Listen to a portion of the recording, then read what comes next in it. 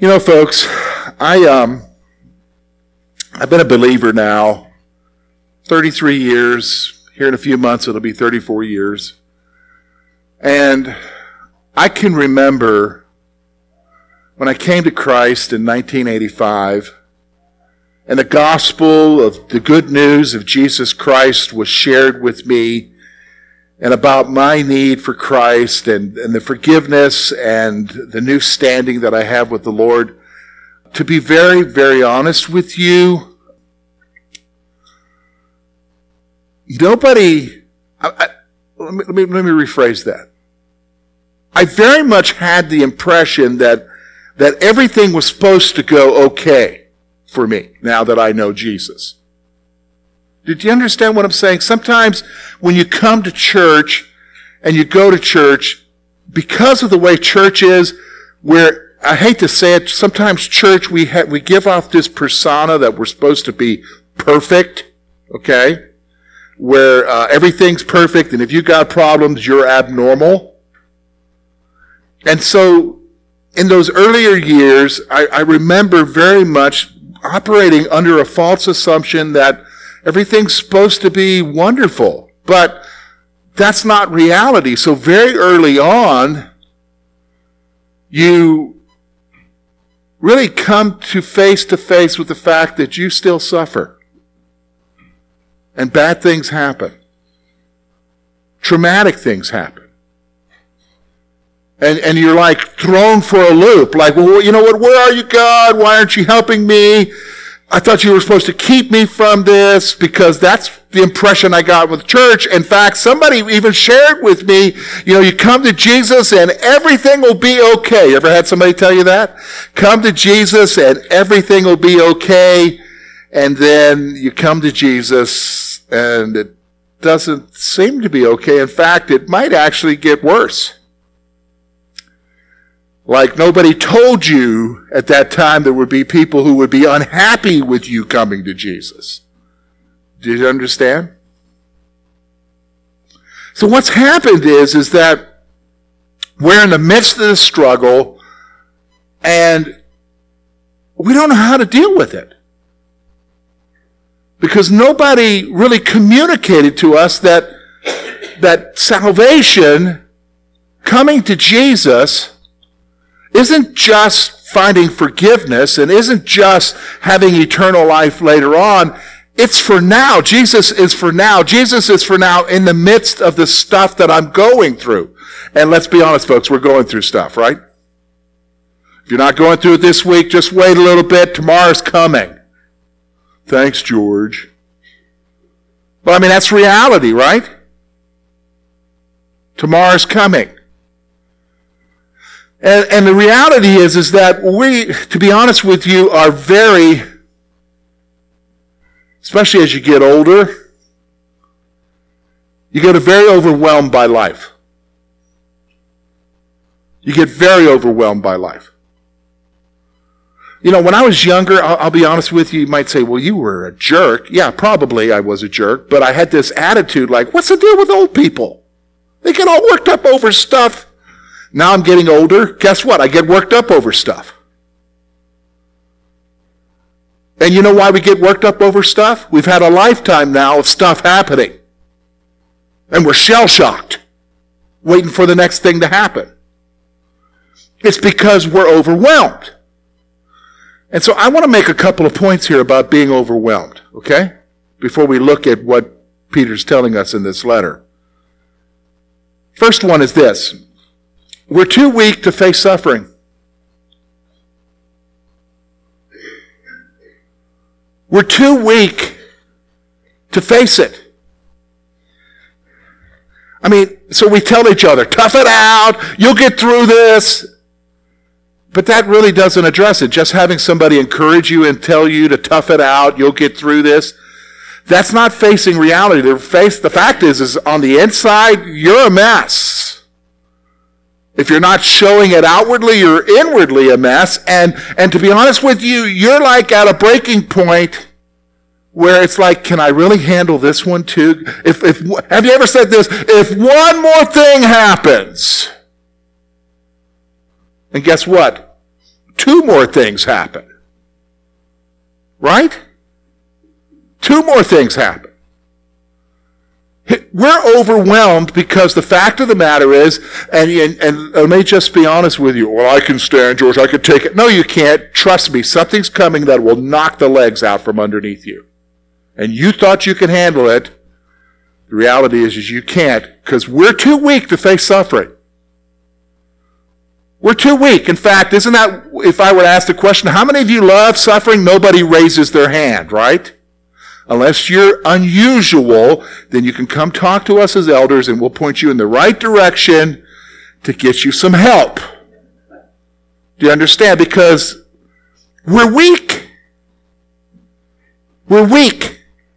And we're overwhelmed by it. In fact, brings me to my next point. Here's reality. When we talk about difficulties, hardship, suffering in our life, you got to agree with this one. Our tendency is to give up. I'm done. I'm finished. I can't do anymore. I'm going to lay in bed. Our tendency is to give up. We don't want to go on. There's, you know what? There's a light at the end of the tunnel. Yeah, it keeps being a train. That's reality of where we're at. And here you are, you're in a Christianity where you come and everybody's supposed to be perfect and you're looking at your life and you're saying, well, I must not be a good Christian because my life's not perfect. No, your life is normal. Let's just go ahead and say it. Your life is normal. What you're facing is normal. You're a human being, and human beings are in a fallen world where stuff happens all the time, and suffering is real. And you need to realize that. And I think it's wonderful that the Gospels and the New Testament communicate to us that it's real. In fact, you know what? If you ever look in the Bible and you want to see why do we suffer, is there a question for why we suffer? It doesn't give you that answer because the Bible assumes that you're going to suffer. In fact, Peter says several times in the first 3 chapters that you and I are called to suffer, especially because we're believers in Jesus Christ. So he takes a big section of verses, chapter 3 and chapter 4, and he talks about the issue of suffering. So last week we talked about some things about how we're to deal with it. How do we live with suffering? And one of the things that came out of last week was a statement that he made that at first it seemed kind of unusual and weird. What does he mean? And if you look with me at chapter 3, he says that, verse 15, but sanctify the Lord God in your hearts. Like, okay, I'm in the midst of it and you want me to sanctify the Lord God in my heart? Well, remember I said to you last week that it's about you setting up Jesus, setting him apart, that's what sanctify means, as Lord in your life. Now what has that got to do with anything? Because when you're in the midst of going through stuff, yeah, you want to believe Jesus will be there, but we're what? Half-hearted. We're double-minded. We're not completely focused on Jesus as being our complete hope in getting through it because we're looking at other ways to help us through our problem. And Peter is saying, look, you need to set Jesus up as the one who will what? Guide you through this. So that brings us to where we're at today. That brings us to verses 18 through 22, because now he's going to explain why you need to set Jesus up. Why you need to be putting your hope and your faith in the midst of all that you're going through in Jesus. Because I want you to understand something. Jesus just didn't die so you could go to heaven later on. And just have to bear with whatever here. When Jesus died on the cross, his death and his resurrections has implications for you right now in the midst of what you're going through. And it's not just some future hope. It actually gives you hope in the midst of what you're going through. So I want you to notice with me, 1 Peter, if you're looking at your Bibles, it'll be up on the screen as well. Look with me at verse 18. For Christ also suffered once for sins, the just for the unjust, that he might bring us to God, being put to death in the flesh, but made alive by the Spirit, by whom also he went and preached to the spirits in prison, who formerly were disobedient, when once at the divine long-suffering waited in the day of Noah, while the ark was being prepared, in which a few, that is, 8 souls, were saved through the water. There is also an antitype which now saves us, baptism. Not the removal of filth of the flesh, but the answer of a good conscience towards God through the resurrection of Jesus Christ, who has gone into heaven and is at the right hand of God, angels and authorities and powers having been made subject to him. Now, we just read those verses, and I'm sure some of you are like, okay, wow, that's a lot of stuff there. What does that all mean? Well, let me kind of break it down for you, because there's some powerful truths here that are going to help you to set Jesus up in your heart as Lord when you're in the midst of what you're going through. So here's what we're going to see. First of all, in verse 18, we're going to see our example. What do you mean, our example? We're going to see the example of Jesus as the one who suffered, just like you're suffering right now, except his suffering was beyond that, and he had a purpose in his suffering. Then we're going to look and see what his accomplishments were. What do you mean, his accomplishments? His accomplishments for you and I. What is the significance of that? That has a lot of significance for you right now in the midst of what you're going through. So let's take a look at it. First of all, look with me at verse 18. For Christ also suffered once for sins, the just for the unjust, that he might bring us to God, being put to death in the flesh, but made alive by the Spirit. I'm going to point out 3 things here. First of all, Jesus suffered for the sins of the world. All right, stop for a moment, all right? Hey, have you ever gone through something? First of all, let's make a delineation here.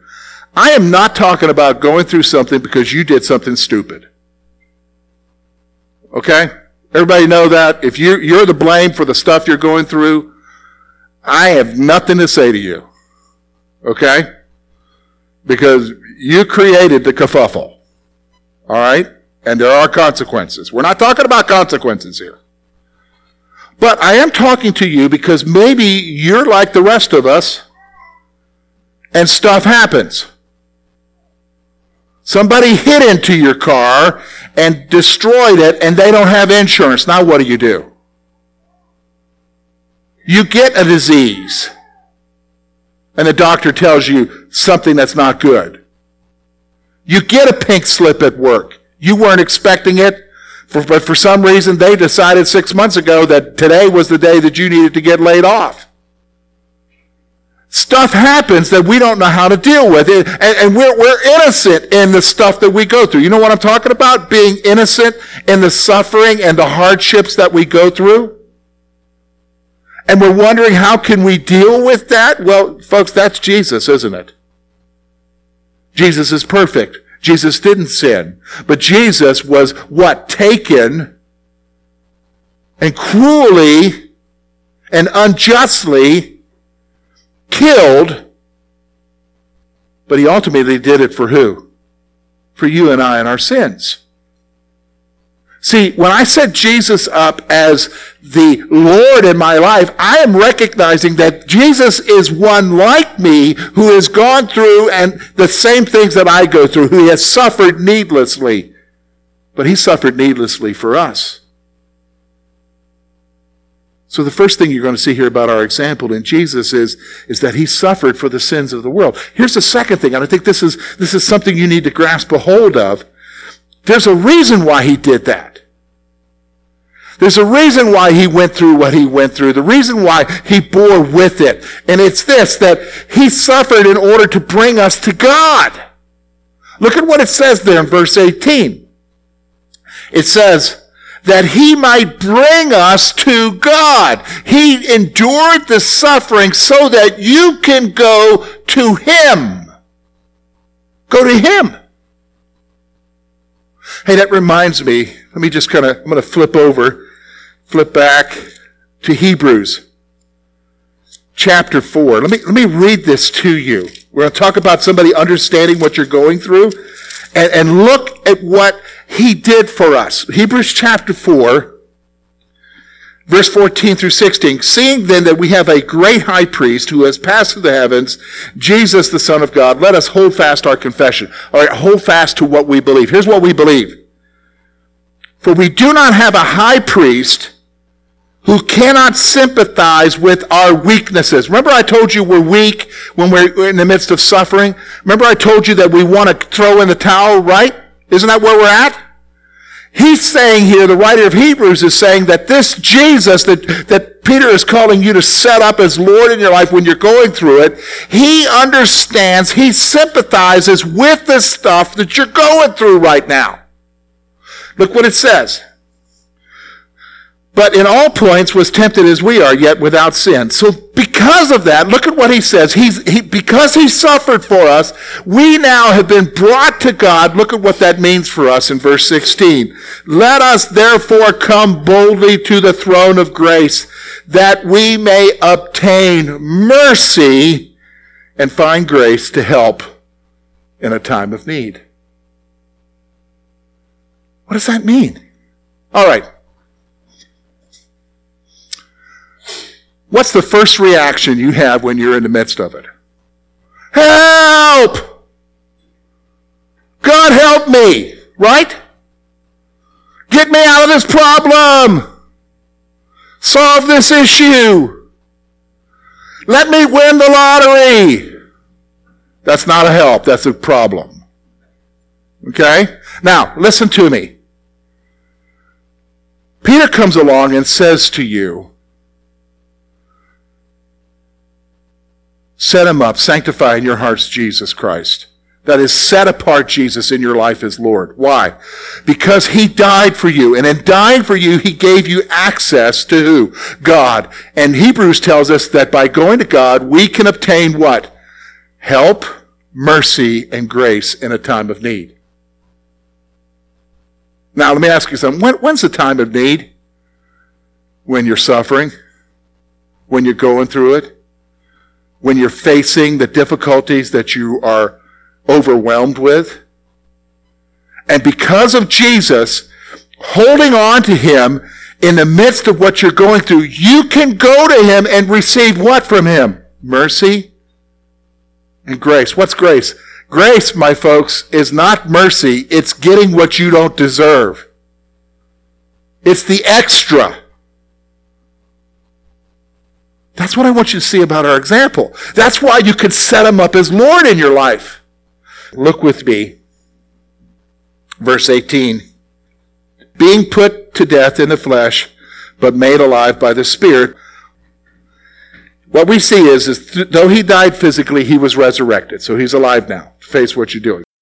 There's one more thing I want you to see, and this is what's so powerful.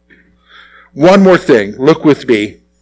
By whom also he went and preached to the spirits in the prison. Whoa. What's he talking about here now? All right, let me explain what he's doing here. And I'm going to tell you what it shows us about Jesus that's going to be powerful for you in the midst of what you are talking about. Okay. You ever had a conversation with somebody and you're talking about something and one of you makes a comment about something and the other person takes that comment and heads off on a rabbit trail? You know what I'm talking about? You could be talking about Christmas and ham and how wonderful the ham is at Christmas, and the person who's sitting there saying, yeah, but you won't believe, I went to go get my ham at Walmart, and I went to Walmart there and they didn't have the spiral cut, they just had those chunks of water that they called hell. And they went off on what in their discussion? And when I went up there, it was packed, and I thought I would go through the electronic thing, and they weren't all working, and it's just a madhouse there. What is that? That's called a rabbit trail, right? Paul's having a rabbit trail here in the midst of our discussion. But it's a God-ordained rabbit trail. Because he tells us that when Jesus died and was resurrected, he not only brought us to God, but he also went and preached to the spirits. Now what's the spirits? Demons, evil angels that are in prison. It says he went and proclaimed to them. What does that mean? Preached to them. What, preach to them salvation? No, they can't be saved. He proclaimed his victory. So here's the point I want to make. He proclaimed his victory over evil. He proclaimed his victory over evil. Okay, stop for a moment. All right, I'm going to ask you a question. How big is your God? How big is your God? Well, what's that got to do with anything, George? No. How big is your God? Is he bigger than the stuff you're going through right now? Is he bigger than the job issue? Is he bigger than the financial issue? Is he bigger than the relationship issue? How big is your God? Can God handle those issues? What we see here with this rabbit trail that he's talking about here is that he went and proclaimed his victory over evil. Let me ask you a question. Would you say the evil that you're facing right now, that's evil? Right? That's just flat out wrong that I'm going through this, right? Isn't that what we would say? Here's what I want you to see is that God is claiming the victory over that evil already. We say, I'm still going through it, and the last problem I went through, that didn't work out too well for me. No, folks, you got a short-term view of things. And you got to start getting a bigger view of things. A longer-term view of things. What do you mean a longer-term view of things? You need to quit looking at life just being right now, but looking at life as being forever. And one day, in that forever, you're going to look behind you and say, I am glad that is all done. I am done with that. He'll wipe away every tear. He'll make everything right. He's given me the victory. See, that's the reality. I put him up. I put my hope in him because no matter what I go through, I still have him. And he's won the victory over the enemy. Here's the second accomplishment. Second accomplishment. Through his resurrection, he brings about inner transformation. Through his resurrection, he brings about inner transformation. What are you talking about, George? Because he's talking about Noah and the ark and baptism. What does that all mean? Well, let's look here. Look with me. Verse 20, he's first talking about these evil spirits that he proclaimed victory over. But then notice what it says. While the ark was being prepared, in which a few, that is 8 souls, were saved through the water. Verse 21, there is also an antitype which now saves us. Baptism. But he's not talking about water baptism. Not the removal of filth of the flesh, but the answer of a good conscience towards God. Here's what else he accomplished for you and I. Okay? See, okay, let's stop for a moment. Does everybody recognize we've baptized people here in our baptismal pool? You maybe have been baptized here. Okay? When you get baptized, baptism doesn't clean you unless you came dirty, all right? Don't tell me that, all right? All right? You're not getting in the pool to be washed, all right? You're getting in the baptism pool to express a symbol. What? That the outward representation of baptism is expressing an inward reality. That when you came to Jesus, he made you what? New. He gave you a new hope, a new perspective, a new destiny. See, he transformed you from the inside out. See, that's what he accomplished. Through his suffering, he didn't just bring us to God. He didn't just give us victory over the enemy that is bothering us through our suffering. He transformed you from the inside out. You said, okay, wait a minute, George. What does that got to do with what I'm going through right now? It's got everything to do with what you're going through right now. Because when he transformed you, here's what he did. He gave you a new heart and a new mind. He gave you an understanding of what he wants from your life. He also gave you the ability to know how to handle things. Because how does the world know how to handle stuff when it gets crazy outside? They react, and they respond out of that reaction, right? Well, yeah, that's what I'm doing. No. Maybe you shouldn't be doing that. Maybe you should be going to God and saying, God, how do you want me to respond to what I'm doing here? Give me wisdom to know how to deal with this. Give me grace, because now you have the ability to do that. Why? Because you've been transformed. And notice he uses the word good conscience. You can approach what you're going through with a what? Transformed, good conscience. And then he gives us one other point that you and I can hang our hats on. We find it in verse 22. He says this, who has gone into heaven, this is talking about Jesus, and is the right hand of God, angels and authorities and powers having been made subject to him. Now remember my question, how big's your God? Remember I asked you that, how big's your God? Here's my next question. Who is your God? Well, my God's the same as your God, George. No. Who is your God? What I'm talking about is what is your view of him? Do you understand what I'm saying? What's your view of him? Because my God is the God of verse 22. My God is Jesus who sits on the right hand, and everything is subject to him. In fact, everything is subject to him. And just so you understand what everything is, everything includes the junk that I'm going through right now. It's subject to him. Do you believe that? Do you believe that the cancer that maybe you're struggling with is subject to Jesus? Do you believe that the financial difficulty that you're going through is subject to Jesus? That's what I want you to see here, because here's the point. Through his resurrection, Jesus has authority over everything.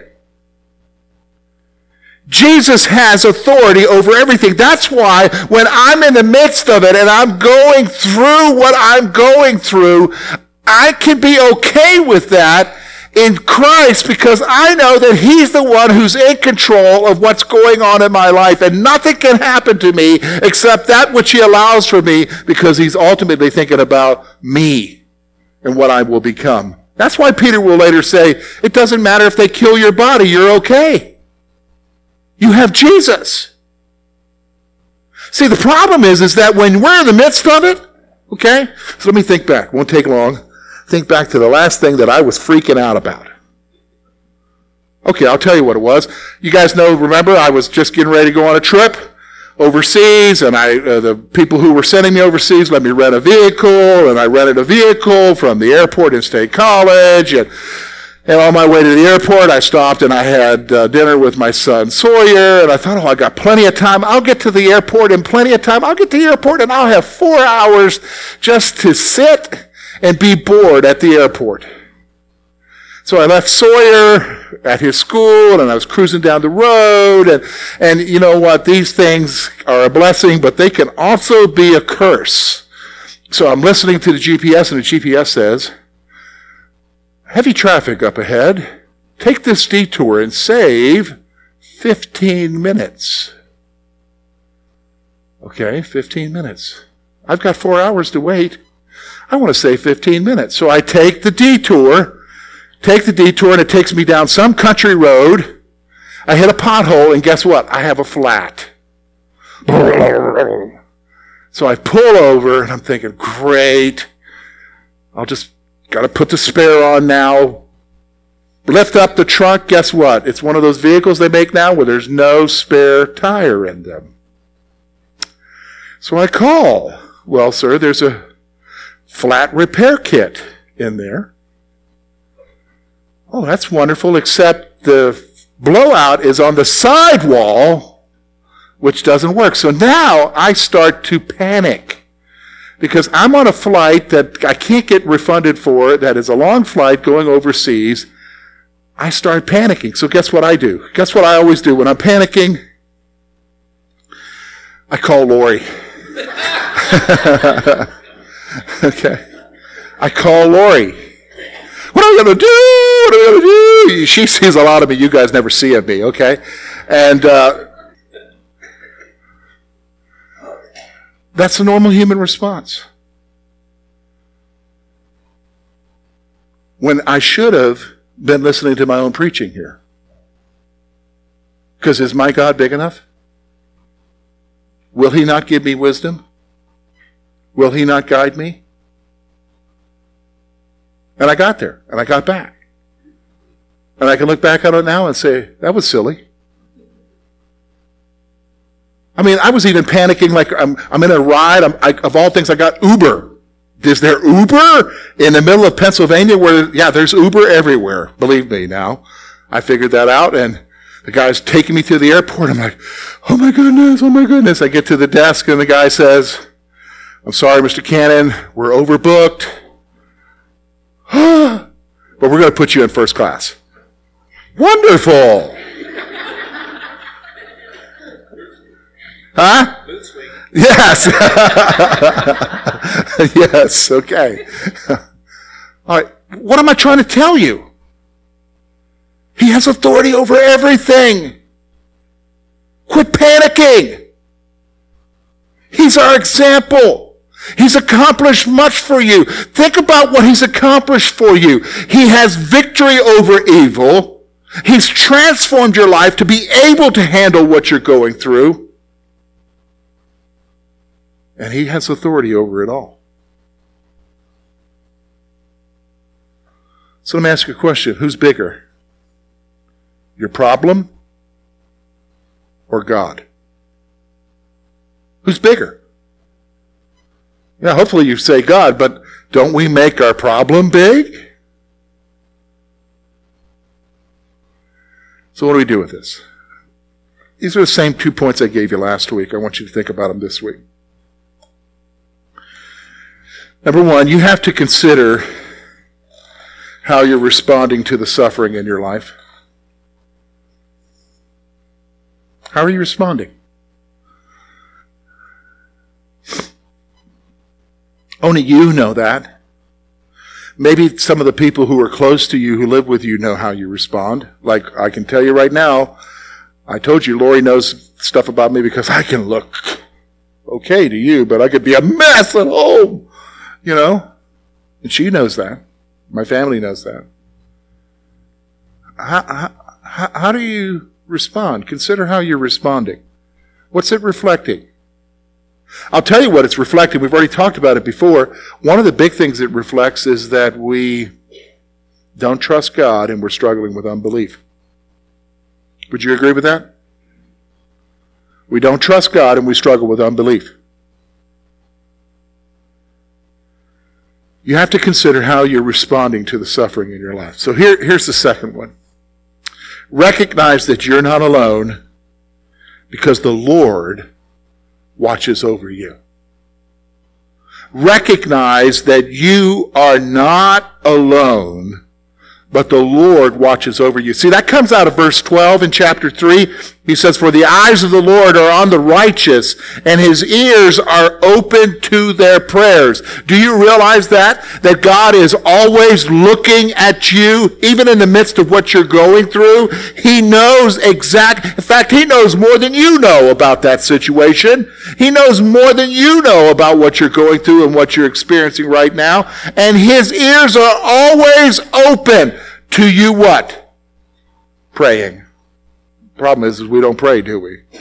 We don't talk with him.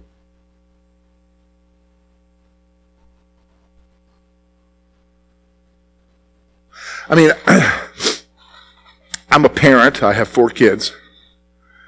Sometimes I see them go through things, and I know that I can help them. But in their independence, they don't come and ask until it gets really bad. Then they come and ask. Now, I don't do this, but here's what I'm thinking. Why didn't you come sooner? Why didn't you come sooner? Because that's a loving father, right? I don't say that to them. I guess I just did, right? With 2 of them. Why didn't you come sooner? I know Lori feels that way. Why didn't you come sooner? God's that way.